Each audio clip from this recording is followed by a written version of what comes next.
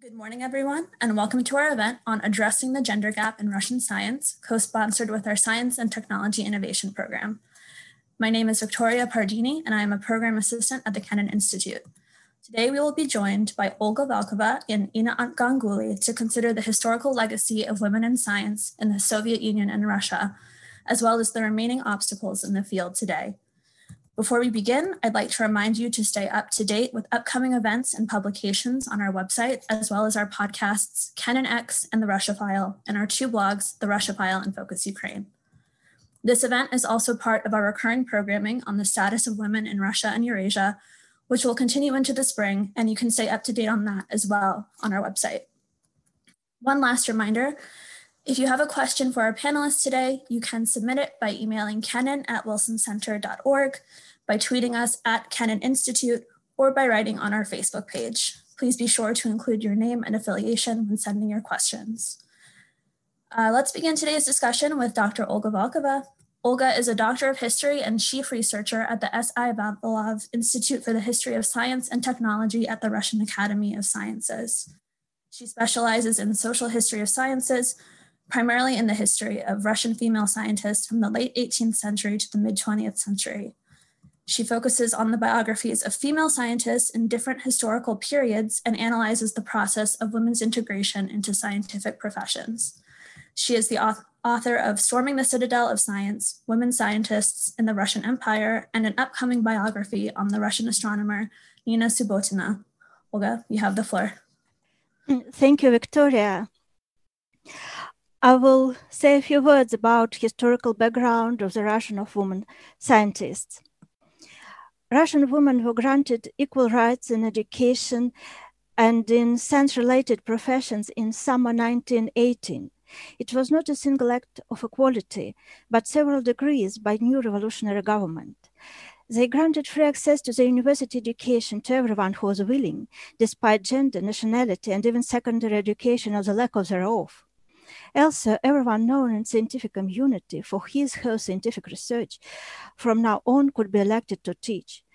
These new laws were the result of more than 50 years of intensive fight done by very goal-oriented women. But it all was very low-key and went mostly unnoticed, except by those for whom it mattered most. Girls and young women who were already born, raised, and educated in Russian Empire under oppressive laws, who in 1918 were at the beginning of their professional careers, benefited most and became the first generation of Russian professional women scientists. Meaning they not only became laboratory researchers, university professors, participants in different exploratory expeditions, and so on, known by their achievements, but for the first time in Russian history, they were able to make a living from it. However, the conditions were far from ideal. They began professional lives among civil war, famine, epidemics, and all-around upheaval. They were very strong spiritually, and very interested in uncovering hidden mysteries of nature and not so much in career advancement. Young women from this generation usually took their first jobs in their alma maters or find some positions with their professors who supported quest for women's education even before the revolution. As a result, they found themselves in very different places, as for example, chemist Lydia Lipin, who even before her graduation in 1917 began working in the frontline laboratory, creating gas masks for soldiers together with her professor, Dr. Shilov. All in all, women from this generation done very well for themselves. During 1920s, they gained access to different scientific institutions and universities, had opportunities to publish the results of their research, not only in Russia, but internationally, and even to travel abroad to major scientific centers and events. Almost in every branch of science of the time, there was a well-known woman, or even woman.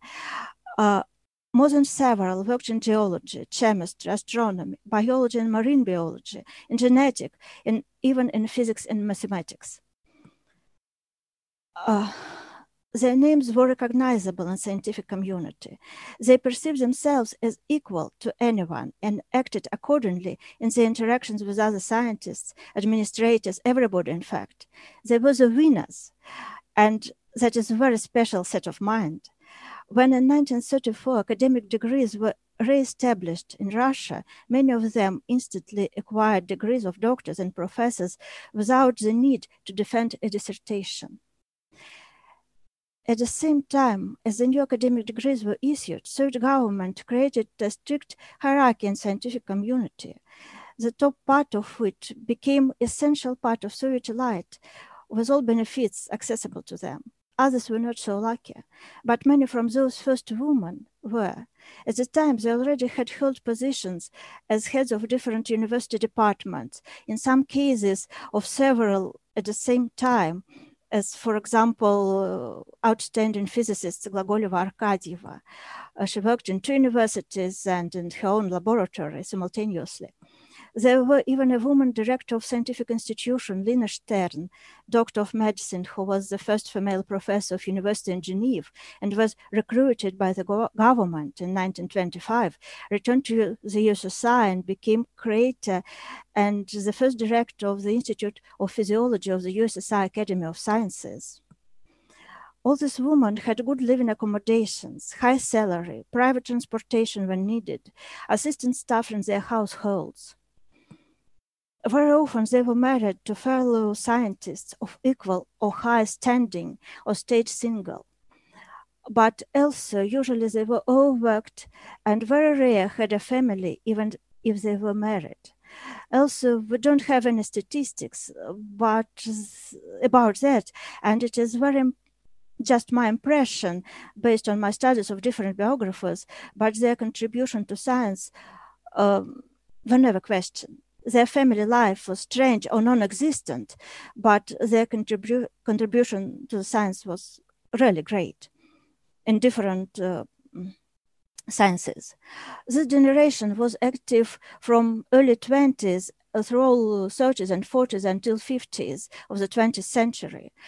Very well educated, used to defending their own interests, nearly religiously dedicated to scientific research, they accomplished a lot personally and professionally. They were part of the Soviet elite, I will repeat, but they became minority among minority. Their younger sisters were not so lucky.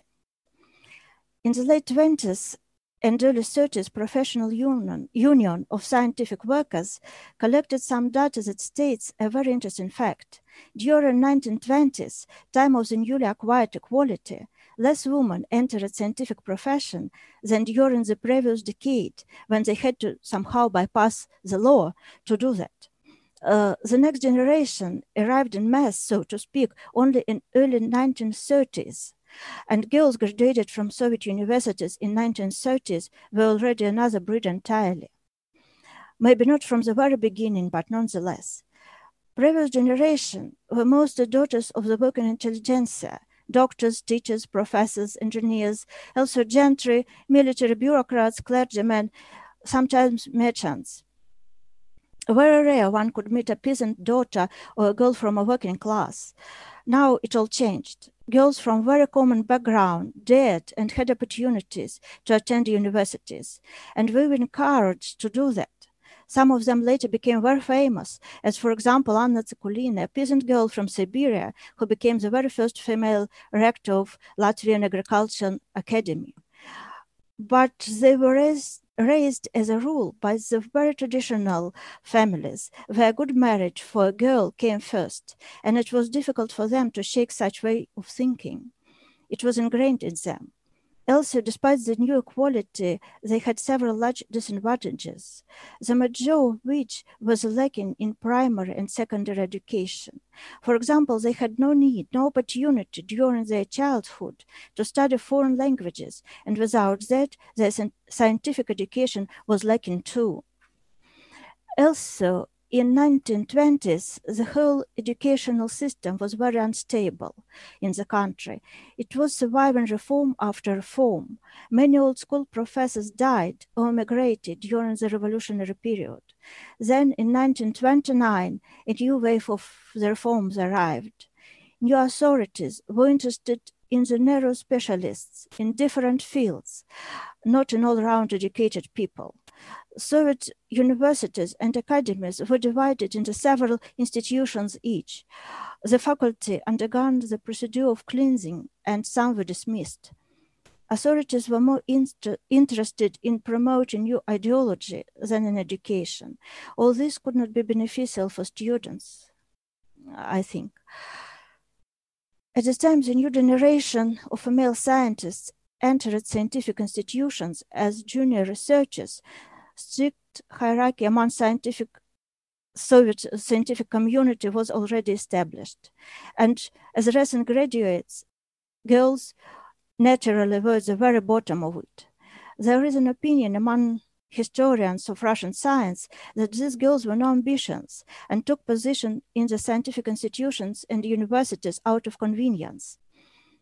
To some degree, it's true, but certainly among these young women were some with stars in their eyes, with their real desire for the research. But they lost those stars sooner rather than later. They were literally beaten down by life. Conditions of everyday life, both professional and domestic, were very difficult.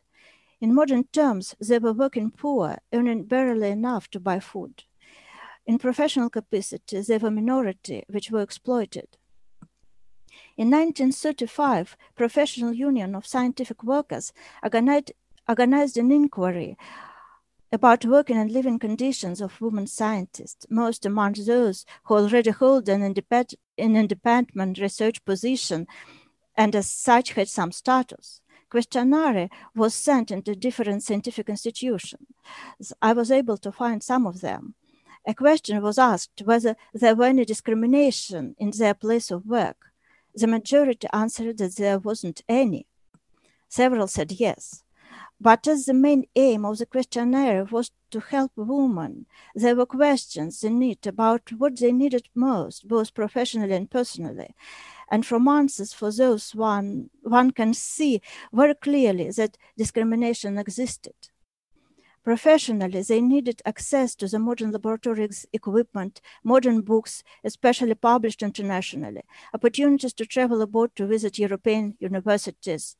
Personally, they had problems acquiring suitable apartments, needed opportunities for their children to spend holidays in some good places, which were provided for more advanced members of scientific community, but not for them, for good health care, especially for children, and etc., etc. Reading private correspondence of women scientists of the time, one can see that as a rule, they all were overworked, were teaching too many classes, that had no time to work, in laboratories, had so many social obligations, they were left without enough time to prepare for their classes. Working conditions were poor, outdated buildings, sometimes even without central heating, which were impossible to use during winter period, lack of necessary equipment, no spare time at all to prepare and to defend dissertation, and with that no hope for promotion. Even women with good standing and degrees had problems with publication of their papers. Sometimes it took years to publish anything. Sometimes it was impossible at all. The reasons were quite different, but the result all the same. Add to these political repressions of the time when anyone could be accused of treason and arrested unjustly at any minute, and many among women scientists were, or their husbands were, and the Second World War on top of that. In time, these women were content to have any job at all, and just to earn a living for their families. And so women filled the ground and lower levels of scientific community. They were welcome to take jobs as laboratory assistants and junior researchers of all sorts, as librarians, editors, organizers of scientific events, different secretaries and assistant and technical staff at large. It was very difficult for them to rise above those occupations. But they worked in scientific field and did count for the betterment of statistics. From this situation, some strange career strategies were created, strategies that were not broken even before 1990s. One way to lift from the very bottom of scientific hierarchy was nepotism. One was to come from scientific or some other prominent family or to marry into one. So in the second part of the 20th century, one can see many scientific so-called marriages among Soviet scientists with 15, 20-year gap between them. Between spouses. Marrying a man already established in his career, a woman was simultaneously creating better living conditions for herself and for her future children, and securing possible assistance for her own career based on the husband connections. And all that much more quickly than working on supposedly brilliant papers and trying to publish them. But for this woman, even in professional situations, husbands always came first. They were wives looking out for their husbands, even on their places of work first and everything else second. Lina Stern wrote in 1957 for the famous journal of the time, Soviet Woman, that as a director of the Scientific Institute, she regularly watched women in her institute who put men before themselves and before other women in professional situation. She argued that equal rights meant equal responsibilities to advance science, and that many women scientists did not understand that and failed to uphold their end of the deal. She was quite disappointed with them. No wonder this paper was never published. And so it went on. From 50s till 70s, authorities organized campaigns against nepotism from time to time. Husbands and wives and other relatives were forbidden to work together in one department or one laboratory. Nothing worked. There were very successful partnerships, of course. For example, famous meteorologists Ekaterina Blinova and her husband Ilya Kibel, who both made it to USSR Academy of Science and who worked together. And not only them, of course, but already in 70s, a woman without benefit of a scientific husband or father could spend all her career as junior researcher and retired in that same capacity after 3 decades, or ran from science altogether after a few years as there were no perspectives for her. General attitude to women scientists already in 1970s, 1980s was as to useful but unimportant on large scale of things persons. And there is a good example for that. In 1961, a special editorial board was created under the umbrella of the USSR Academy of Sciences. Its members were to find authors and to publish biographical books about scientists, engineers, explorers. They had enough resources, and from 1963 to 2019, they published near 700 original books. 700, and only 8 of them are biographies of women scientists. 8 from 700. At the same time, already in 1980s, female employers preceded 40% from all scientific personnel in the USSR, up to 70% in some sciences, for example, soil science. And so you see the situation. All the above, of course, doesn't mitigate many wonderful achievements of female scientists in Soviet Union, their hard work and usually sacrifices. But we just need to remember and to reintroduce this heritage in the history of science, which was not done beforehand, but now this scientific discipline is blooming, I think, in Russia. There are many publications, and I hope that it have good future. Thank you. Thank you very much, Olga, for a really fascinating presentation. Before I introduce our next guest, just a reminder that throughout the program, if you have questions for our panelists, you can submit them via email to kennan@wilsoncenter.org, via Twitter @Kennan Institute, or on our Facebook page. Please include your name and affiliation when sending those questions. Next, we have Dr. Ina Ganguly. Ina is an associate professor of economics at the University of Massachusetts Amherst and the associate director of the UMass Computational Social Science Institute. Her primary research areas are labor economics and the economics of science and innovation. She is a research affiliate of the Laboratory for Innovation Science at Harvard University and a research fellow at the Stockholm Institute of Transition Economics at the Stockholm School of Economics. In 2018, she received the Russian National Prize in Applied Economics and previously received honorable mention for the W.E. Upjohn Institute for Employment Research Dissertation Award. She has been a U.S. Embassy Policy Specialist Fellow in Russia, Azerbaijan, and Tajikistan, a Fulbright Scholar in Ukraine, and a Bundestag International Parliamentary Program Fellow in Germany. She holds a PhD in public policy from Harvard University, a master's in public policy from the University of Michigan, and a Bachelor of Arts from Northwestern University. Una, please. Oh, you're muted. Okay, thank you very much. Yeah. Let me just my slides up. Thank you, Victoria, for that introduction. And thank you, Olga, for that really fascinating discussion. I learned a lot. I think I was frantically taking notes. It was great. So I'm going to talk a little bit about some analysis that I've done of gender gaps among scientists in terms of their publications. And so if you haven't heard of the term productivity puzzle, I'll get to that, but that's kind of one of the concepts that I'm going to be looking at. Okay. So just to get started, I wanted to kind of put up a map of the world that kind of shows what the gender gap in science looks like. And there's a lot of ways you could do this, but this is a really striking one that was published in Nature in 2013. And this is showing authorships of female to male authorships. And so basically the green is going to be places where you have fewer female authorships, and the red is higher numbers. And so I think what stands out from this, and this, the title here is a quote from the article, that men dominate scientific production in nearly every country. So no matter how you kind of cut different, the data, or if you look at different measures, it's just really striking that around the world, women are really underrepresented in science, and they seem to be then producing less knowledge. But one interesting thing that if you kind of zoom in, and this is data that's from more recent years, 2008 to 2012, I think is the data source. What you can see is there already seems to be something going on. Ukraine has more, female authorships. And if you look at kind of the former Soviet republics, Turkmenistan also has kind of really high.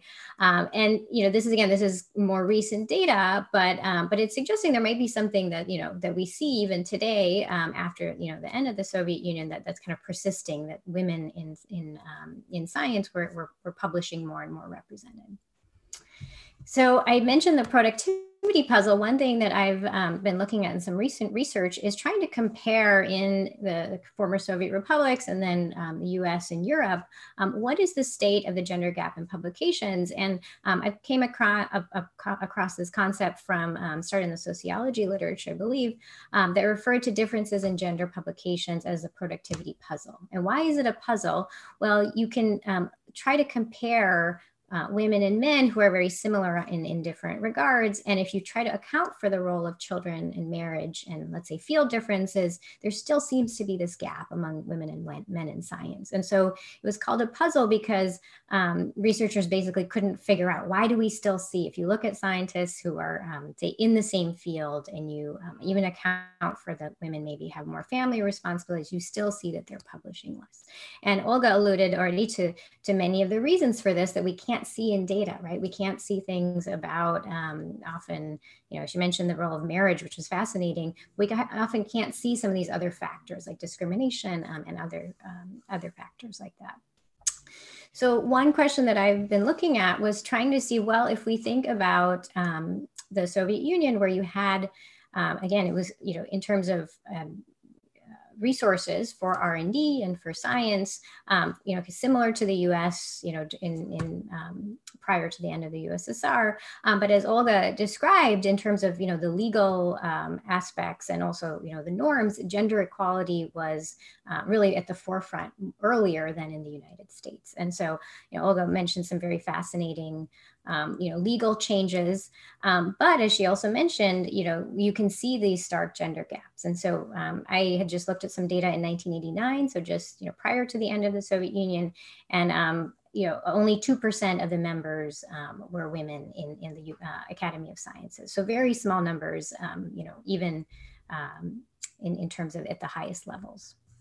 So, often when we think about the U.S. versus the, or the USSR in terms of gender equality, you probably recognize these women, and this is kind of put forward as kind of evidence that in the Soviet Union there's a greater dedication to equality of women. And so we have Valentina Tereshkova, who was the first woman in space in 1963, whereas in the US, Sally Ride, and this was almost 20 years later, right, that she went to space. And so this is kind of put forth as evidence. And I'd want to kind of dig into this further, that, these are astronauts, but, what do we see among scientists, and also, looking forward to, as Olga mentioned, kind of the daughters and the young women, what their aspirations were. And I found, you might have seen there was an interesting article that mentioned, I think it was in the Atlantic, mentioned these 2 letters from young girls to astronauts. And so on, I think for you on the left, we have a letter from a Ukrainian girl to Yuri Gagarin. And I don't have time to go through the whole thing, but if you just see the bold part, it says, "It seems to me that with the kind of preparation that you gave Valia Tereshkova, I would also be able to fly to the cosmos." And then on the other side, you have a letter to John Glenn from a Minnesota girl, where she says, "I would very much like to become an astronaut, but since I'm a 15-year-old girl, I guess that would be impossible."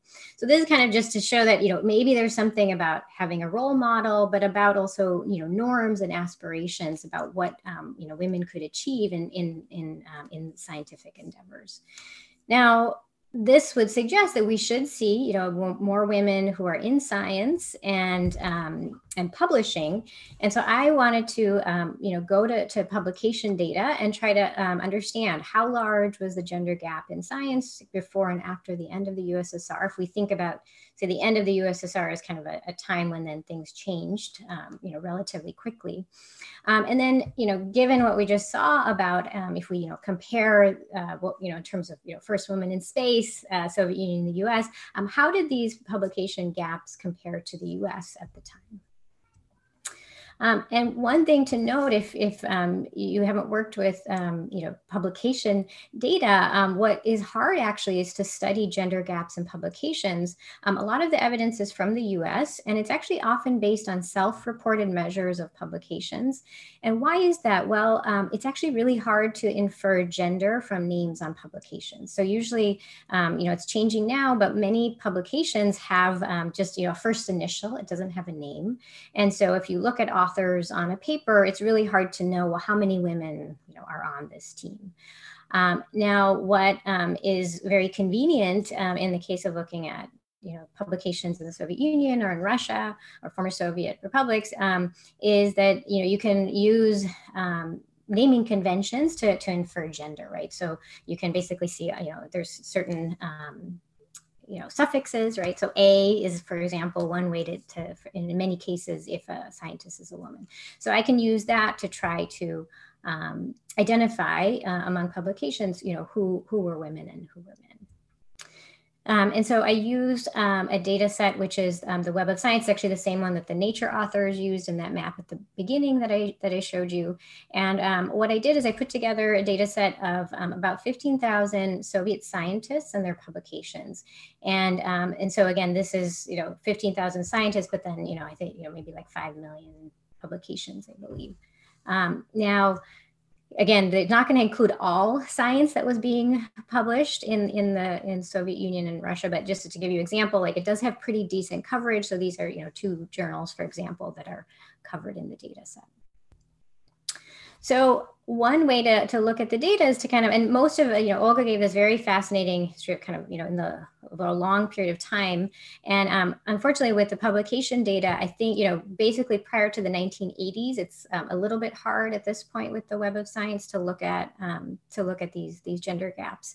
But what I can show you here is from 1980 to 2000, if we think of the end of the Soviet Union around here, red is average publications of women, and blue is the average publications of men. And what you can see, it's pretty kind of steady that there's this gap, and it's about 24, 25% of a gap kind of, prior to 1991. And what you see is that both men and women, experience this fall. And we know, well, that there are a lot of reasons for this, lack of funding, wages, et cetera, almost not being paid to do your work. But what you can see is that actually, it's hard to see here, but there's actually a bit of a widening. So initially, it didn't look like it got larger, but actually widened a little bit, not a lot, but basically in the 90s, it seems that women were publishing even less.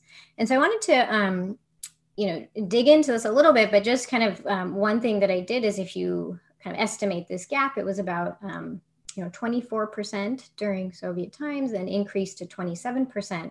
Now, it's actually hard to compare to the US because as I said, even in the US, we don't have good measures of the gender gap in publications from these periods, again, because of these issues with names. But there are some published estimates from the US that are based on, for example, self-reported data. And it's actually striking that they're almost exactly the same. So it's around like 26% or so. So it's a little bit larger. But I found that to be quite interesting that, this was again in the 90s, so in the 80s and 90s. So much later than in the period that, Olga was talking about most of her presentation. But, again, despite this kind of, emphasis on gender equality and scientific achievement in the Soviet Union, we actually have kind of similar levels of publication gaps. So why did it increase in the 90s? So, I'm not going to be able to give you the full answer, and this is actually something I'm still working on. But one thing that you do see in the data, and I've had conversations as well and interviews with scientists about these experiences. But one thing you see in the data is that women actually, again, we saw they had a greater fall in publications, and it seems to be something about who left science and who was able to stay, in the scientific sector. And so it looks like actually the women who are publishing a lot during the Soviet period, and this is where I'm tracking the same women kind of before and after. The women who are publishing a lot were actually more likely to exit science than similar men who had similar publication levels. And then if you look kind of at people who are publishing in kind of the lower part of the distribution, it looks like women kind of up to like the 40th percentile, so, below kind of, the median, they were kind of equally likely to exit science.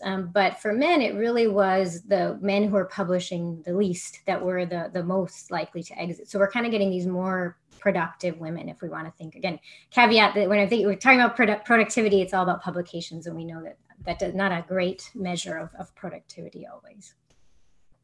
Okay, so I just wanted to end before we get to the discussion. One thing that I'm looking into more is field differences. So, Olga mentioned about, kind of how women got into, certain fields or topics. That seems to be a really important part of the story of the transition period. So women, from the data that I was looking at, were more represented in chemistry and the life sciences than in physics or math. And if you look at which fields had the greatest declines in productivity and who was the most likely to exit science, it's, even apart from women or men, people in these fields, in physics and math, if you were in physics and math, were more likely to continue on. I have some other work showing that some of this is likely due to migration and international collaborations that were possible, that allow people to kind of continue to be active. But it definitely seems like these field differences mattered. And so this is one graph where this is women in kind of my sample of people who are active in the 1980s and men. And you can see these stark differences where, and again, this is based on publication data. And, I'm sure there's data, again, if we just look at, across institutions in the Soviet Union. But what you can see is that, physics, 35% in this sample, 10 are men, 10% are women. So there really, differences here. Women were more likely to be in chemistry and life sciences. So, so in future work, I'm going to kind of be looking at this more, and also that role of migration, and, who was able to kind of leave and, maybe come back, but also kind of, travel abroad during the 90s and continue their science. Thank you very much, Ina. So I see that we have quite a few questions already coming in for both of you.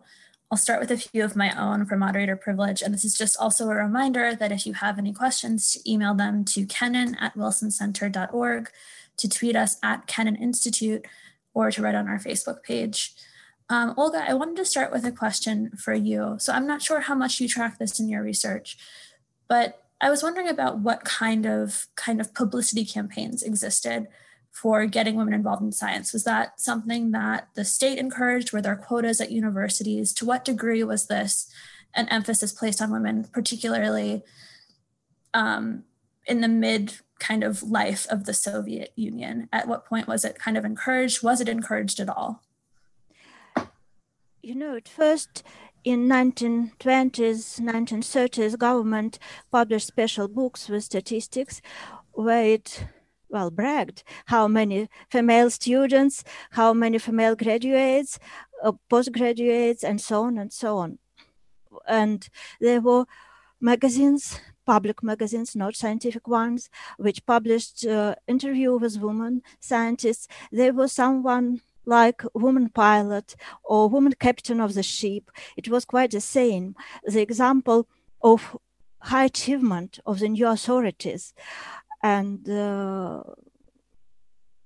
were under this, they laughed at discrimination. In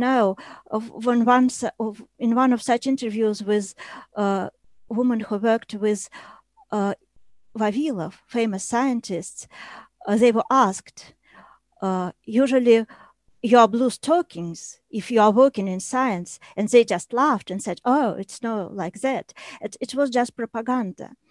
But later, it's all failed.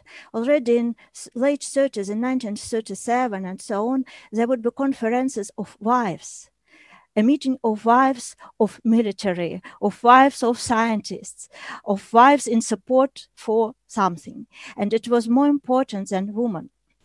There was one attempt in 1936 and then in 1937, conferences of women scientists were held in Russia, first in Moscow, then in Leningrad, and then again in provincial cities, and quite large. In Leningrad, it was 1,000 participants, but authorities not like it very much. It was official papers from women about their achievements during their work, during 20 years of Soviet government. I don't know why the government never liked these conferences, and they were stopped. Later, already after wars, similar conferences in late 50s were held in some of the republic. In Ukraine, as I recall, maybe in Belarus, in Asia, in Central Asian republics, even already in 70s. But they were rare. And that was already for propaganda. The women organized them, but not because they wanted to, but because they were encouraged by authorities. And all in all, women were left without any support. When I was entering university, and it was in 1988, if I were a boy who served in Soviet army, I would have some privileges to enter the university. But if I was a girl, and even, for example, I had children, I would have no privileges. So it was privileges for boys and not for girls. And so it's like that. That's very interesting, especially that contradiction of what you would expect of the state to be promoting it. Thank you very much. And then, Ina, I had a question for you specifically on, I know that you do some work on the post-socialist countries generally. What is the disparity like among countries in the former Soviet Union? Is there any country that's performing particularly well in terms of this publication gap? Yeah, it's interesting. I mean, I think, I was actually surprised that in the map that I showed you that, it looked like Ukraine and Turkmenistan were doing better. I think that there was a range of experiences. And I know in some places, for example, in Georgia, I'd heard from some interviews that, women were more likely to go into, kind of public sector jobs, leaving science. And so I think this, I think across the board, women were more likely than men to leave science. But I think in some places, they were able to kind of stay. But yeah, I think there is variety. I haven't looked actually at the numbers recently of like kind of where the gaps were the largest. But I think what is striking is that actually in the Russian Federation, they actually are larger than in some of these other places, and that's actually a new work. I'm interested to kind of look in some of these other places. I mean, I think the problem is that funding across the board just was gone, and so it was really hard, right, during the 90s to stay.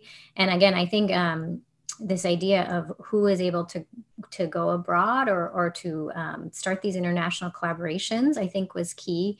And I think from some places, I think in Russia, we see more international collaborations than in other places. I think in some of the Soviet, former republics, it was hard to kind of maintain these international connections. And I think it was even harder for women because, again, people, it was harder to kind of, go abroad and travel for a variety of reasons. So yeah, so I don't have kind of concrete numbers, but yeah, I think again, there was a range of experiences. And yeah, again, it turns out, it looks like in terms of publishing, Ukraine and Turkmenistan happen to do better. But again, that's just one measure. And I think there's different ways you can cut the data as well. Just to follow up on that, have you noticed, so I know that in countries like Russia and elsewhere, they're kind of currently building this elite system where they're trying to create prestige in their universities, and publisher perish has become a major issue for them. Now that this has happened, has that increased kind of parity between publication records between men and women, or is it too early to tell on that point? Yeah, no, that's a great point. I've seen some work done on this. I think the issue, and Olga will be curious to hear her thoughts on this, but I think this pressure to publish, I think what's happening, unfortunately, is that if we think about kind of impactful articles, there's kind of more of this like bean counting, but if we think that, if it's better to kind of, devote time to kind of like, if we think about higher quality, that seems like something that's been an issue. But it's an interesting question. I haven't looked at it, but I think that's a great point that whether this has maybe improved the gender gap or not with kind of, creating incentives for, because, one thing that we see in the US that's discussed is more, I think, in the social sciences, but, this idea that women actually are kind of sometimes less likely to submit for publication because they want to be perfect, or, you hear these kind of things. And so it might be an interesting question whether that having those clear incentives actually to publish might actually push women to kind of do that more. What Olga mentioned was very interesting about, whether women are interested in, she had the quote about stars in their eyes, and like, whether women are kind of focused on career advancement. And this might be actually one mechanism to kind of push people to really think about career advancement more in terms of publications. So yeah, I think that's an important point. And then just one more question before I move again to audience questions for both of you. I'm curious about the question of brain drain. I know that was particularly, of course, an issue during the transition period, but also for Olga, kind of the idea of, if women left, why were they leaving? Even if not the Soviet Union, but if they were leaving academia and if they were leaving sciences, what was the reason then? And how did it change? Were women disproportionately affected by brain drain? Were they, how stuck were they, I guess, even during the transition?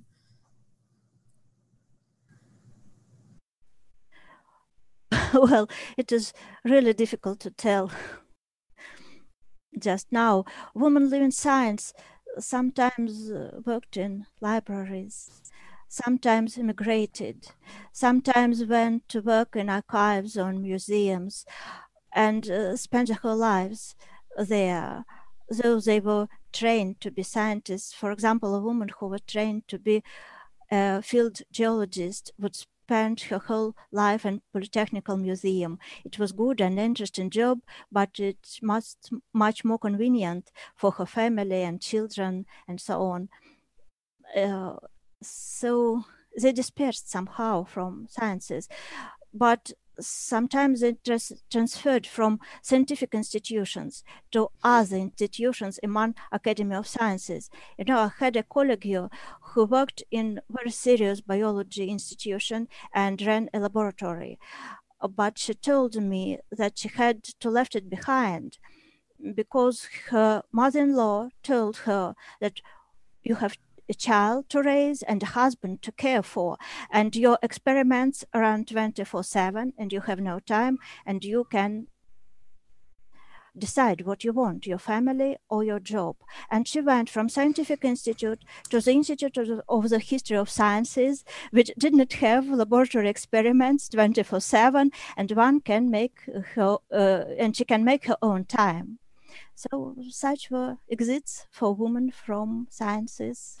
Sometimes it was just near science, but not science already. It's just that. Thank you. Anna, did you have anything to add on that? Yeah, no, I think that's, I think this question of brain drain, I have some work looking at who left the former Soviet Union in the 90s. And, one thing that I was, is striking that, again, by field, you see a lot of differences. So it's a lot of the physicists, right, or the mathematicians.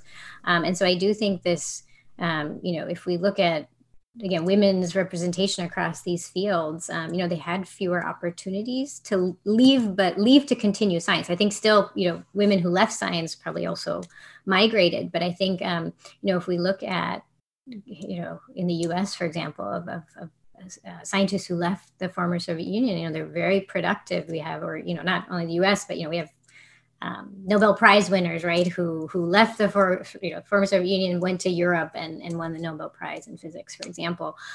So I think that was a really obviously key way that people were able to continue to stay productive. But again, I think women had fewer opportunities to do that, having science as a channel to migrate. So I think looking at brain drain would be a very interesting research project. Again, it's hard because you have to be able to track people across countries, and you can do that with publications, which is stuff that I've done. But what you can't observe the people who left science and then migrated because they're not publishing anymore. So if we had more data on that, I think it would be really fascinating, or some surveys.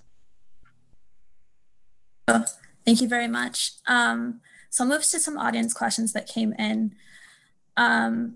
So one person notes that, of course, there are a few female rectors or academics, but women do tend to head major academic and research organizations, and commonly more in feminine, as this person puts it, academic branches such as medicine or languages.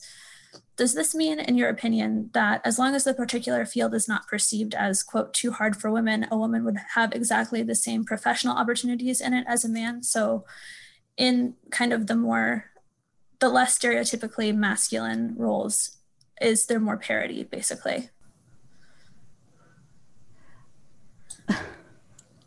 I just quickly say, I think that's an interesting question. I know from, the US, there's been a lot of, it's interesting that in some fields, women are getting, more PhDs than men, for example, like biology and other fields. But, I think this idea, though, that there's still not parity. If you look at, who are editors and you look at leadership roles, women are still underrepresented at these top levels. And so I think we need to understand a lot more about why that is. But yeah, and I guess in Russia, I'd be curious to hear, what Olga thinks there. Well, we can see it in our everyday teaching and in our own lives. When you visited historical faculty, you would see 100 girls and 5 boys. And then when you will have PhD program, you will have the same 5 boys and maybe 3 girls. And then you will have 3 PhD doctors, boys and 1 girl. But if you will visit engineering group, you will see 100 boys, 2 girls, and maybe these 2 girls will make 2 PhD. So, because they are so oriented, but maybe not. So this is divided even before university education. Already in school, girls went more for humanities and much less for mathematics and physics. And I even don't know whether it is a family set of mind, traditional one, because in the beginning of the 20th century, it was not so. When only women's courses for higher education and women didn't have access to universities, there was special faculty for math and physics and sciences full with girls. And they were very popular. And they said that to study history is much more difficult than to study mathematics, you see. But then it all changed dramatically. But even in those areas where there are a lot of girls as students, usually late in commanding and research positions, will see and find men. It is the reality in Russian science. Thank you. And then another question that came in for you specifically, Olga, someone wrote, you described how class and family background used to be critical factors behind Soviet women's careers and how an academic marriage was a career enhancing factor for women. Do you think it is still the case to kind of, maybe not an academic marriage specifically, but more academic marriage in a professional sense, where you ally yourself with a very well-known doctor? Are you more likely to be successful if you're in a particular lab, or even, you know, kind of aligning yourself with the right class of people who might have those connections? Is that still the case to your knowledge? Well, I really don't know. So when I was a graduate student still, one of my elder colleague, a man, told me that, do you know that the majority of women who made doctors, they're married to doctors. So, but that was personal experience of the previous generation. And just now, everything changed after 1990s. Without any money in the field, it is difficult for men to work there. They couldn't support their families. And there are research made by some sociologists about feminization of post-Soviet sciences of the time, even because there much less money left here. And so I suppose that people from prominent families find some other occupations for themselves or migrated to other countries. And so it is not important just now. So of course, if you have support of your husband, of your family, it is very great to everyone, I think, and very helpful in every work and every field of work. So it's very interesting. Thank you. Someone also commented on, or has a question about parental leave in Russia, how it's a bit more, or quite a bit more flexible than our non-existent parental leave policies in the United States. The question is, do you think these labor laws offer enough support and protection to female scientists? Is there anything missing? And does the extent of time that women can be on parental leave actually create kind of a catch-22 where they're affected in the labor market, or they're discriminated against in hiring by taking this time? Not sure if either of you have thoughts on that. I mean, I'll just quickly say from, you know, kind of international evidence on this is that, you know, it's very striking. People have kind of showed these graphs that, you know, when you have a man versus a woman, when they have their first child, and then what happens to publications. And it's like very striking. And I think this is mainly from the US. And so we don't have leave, but this idea also, if you did have leave, you know, would that actually reduce the gap because women wouldn't be able to be in the lab for, you know, for that year. So it's a difficult question. I think, you know, places like, you know, Sweden, where men and women are taking leave and taking that break in their careers, seems to be places where then maybe the hit isn't as large. But yeah, so I don't know if Olga knows of evidence from Russia, but it does seem like, you know, this, you know, having children, and, you know, as the anecdote that she told, I mean, that seems to be like the biggest, you know, obstacle to kind of, you know, staying in science for women.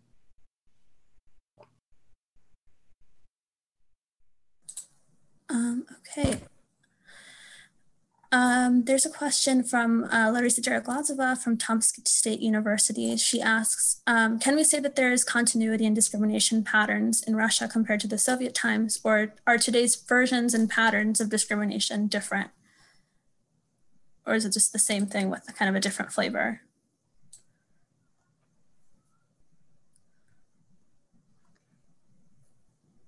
Olga, do you have any thoughts on that?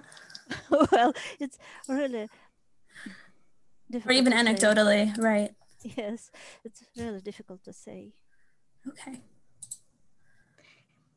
Yeah, I mean, you know, this is where it's a I guess from like kind of a data part of it is hard, you know, hard to measure these things, right? And so, but yeah, I'd be fascinated if we, I think kind of hearing experiences from women would be so important here. It's just for modern days, I have only my personal experience, and I'm a historian, not a scientist. Right. So.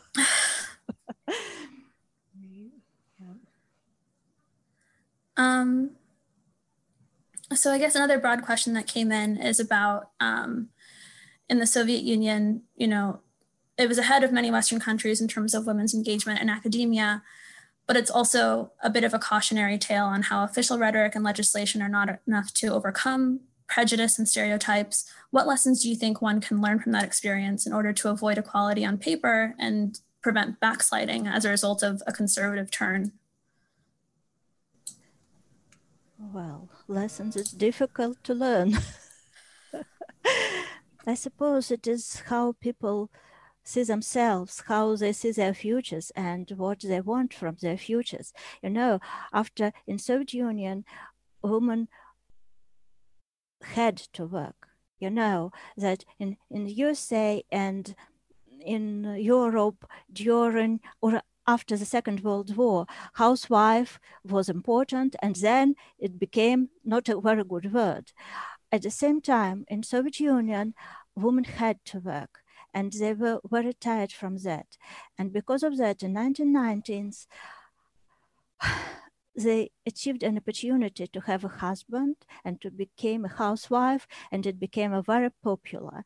If our grandmothers from the beginning of the 20th century would see it, they will be terrified, I think.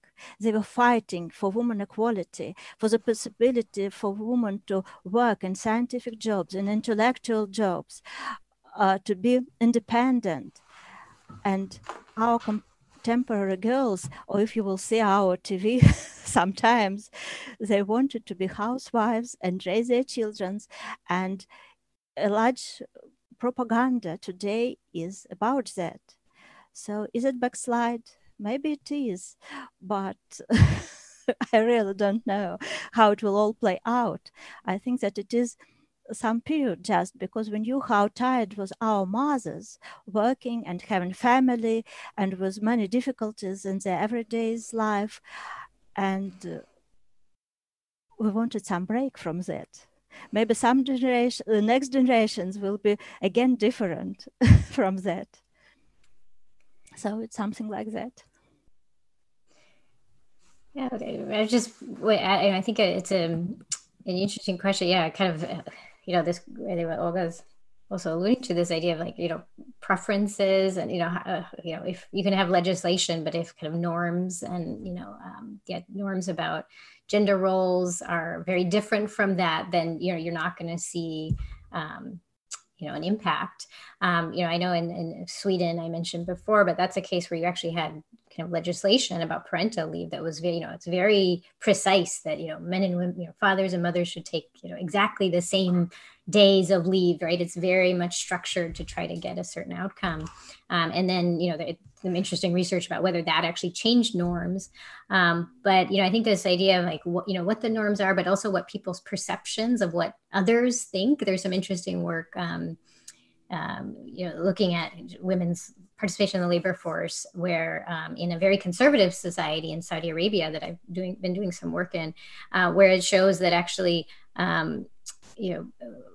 the norms are such that it's like women don't work, but it's kind of not considered socially acceptable. But actually, privately in families, fathers and husbands will actually want their daughters and wives to work, but they think that everyone else doesn't. So there's also these interesting questions about, are social norms actually in line with what people privately prefer? So I think there's a lot of kind of interesting questions here. And I would just say that I think one thing that's interesting from, why this first woman in space is kind of, an overused, comparison. But I think this question of role models is really important. And I know in economics, which is also, my field, and it's a field where you have also a large gender gap.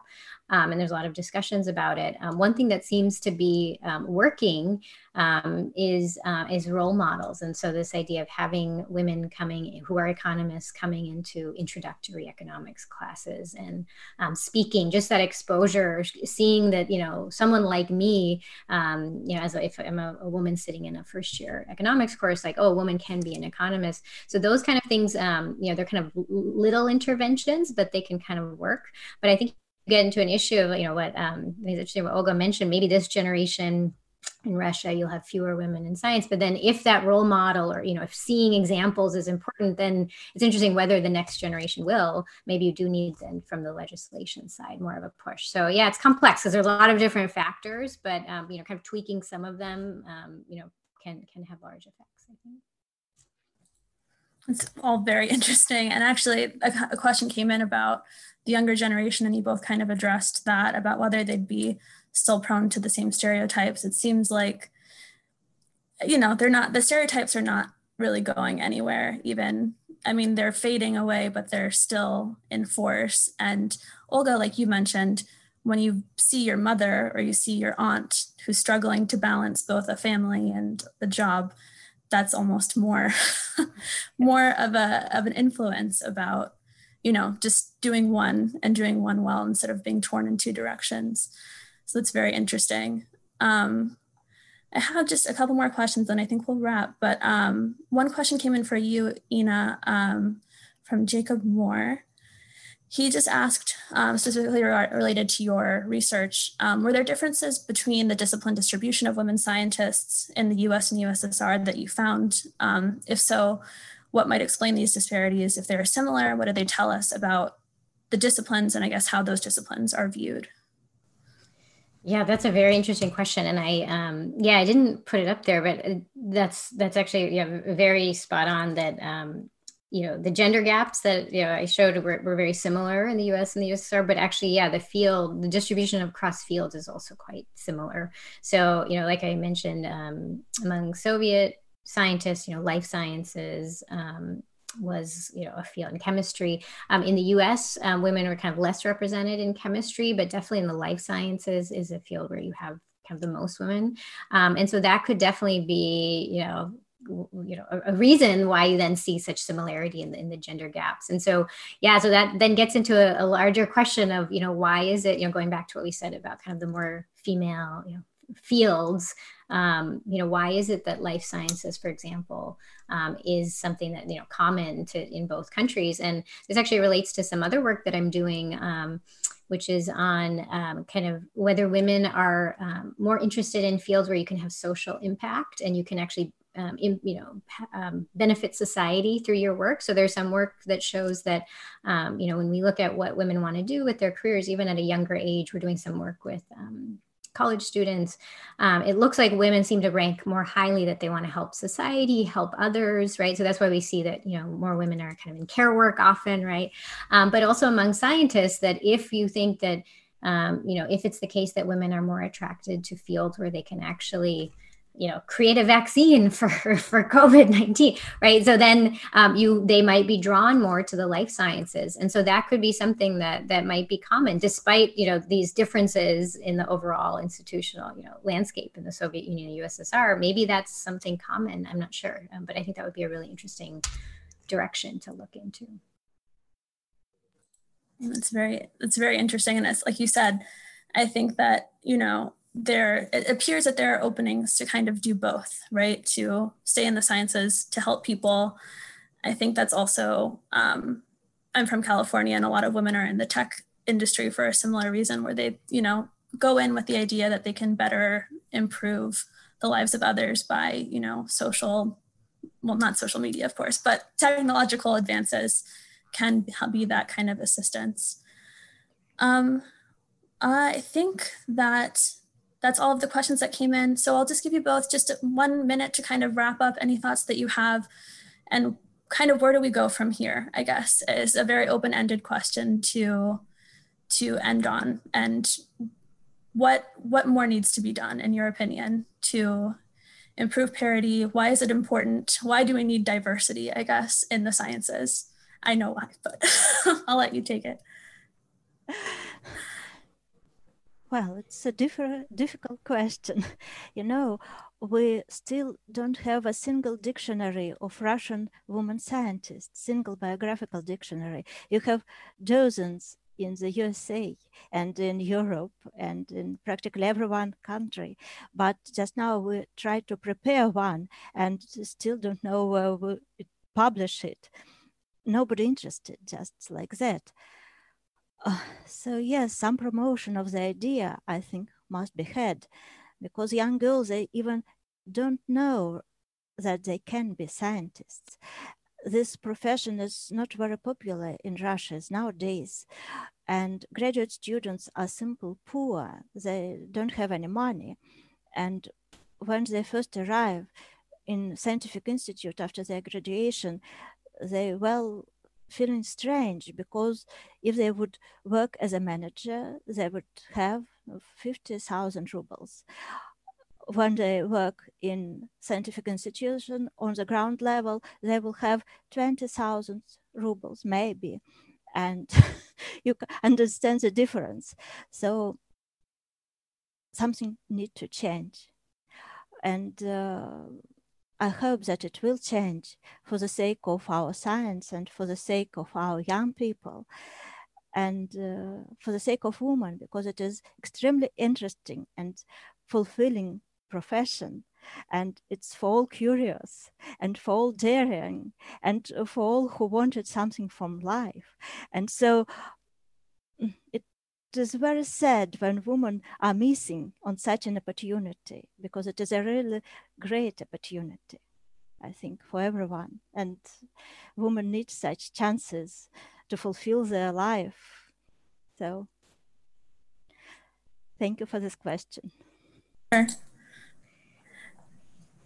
Yeah, thank you. So this was, really enjoyed fascinating discussion today. And, I think that, from your question, Victoria, I think it's pretty clear that, we need women, we need, we need diversity in terms of, race, gender, ethnicity. We look again at the vaccine, right? There's been so much discussion that, they're immigrants. So, we need perspectives, right, to kind of advance knowledge. So I think it's clear that we need more women in science. And I think, what can be done is a complex issue. I think what's great is that we're having more discussions about it now, right? It's something that, we're having this event, and I think there's been a lot of, on social media, but elsewhere, there's a lot of discussions.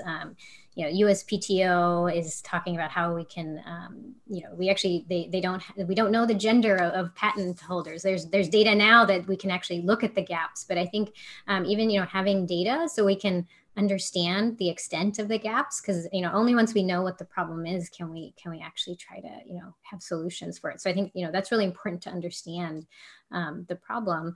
But I think one thing that, especially, with science, and this is where, Olga was mentioning in Russia, and I think in the US too, is we need to kind of look earlier. Like, in the US, there's a lot of discussion about the pipeline problem, right? Like, so if we're already looking at people who've already made the decision to do a PhD, as Olga said, those two women in physics who started out, as undergrads, like, they may go to do the PhD, they were committed from the beginning, but we have to look kind of earlier, right? Like, why is it then that women are not kind of, going into those fields earlier? And so, like I mentioned, I think there's some interesting work showing that kind of little interventions can matter. How you frame a field, like in economics, I think how it's presented to undergrads, you don't realize that you actually can do research on social issues and help others. You think it's all about banking or whatever it is.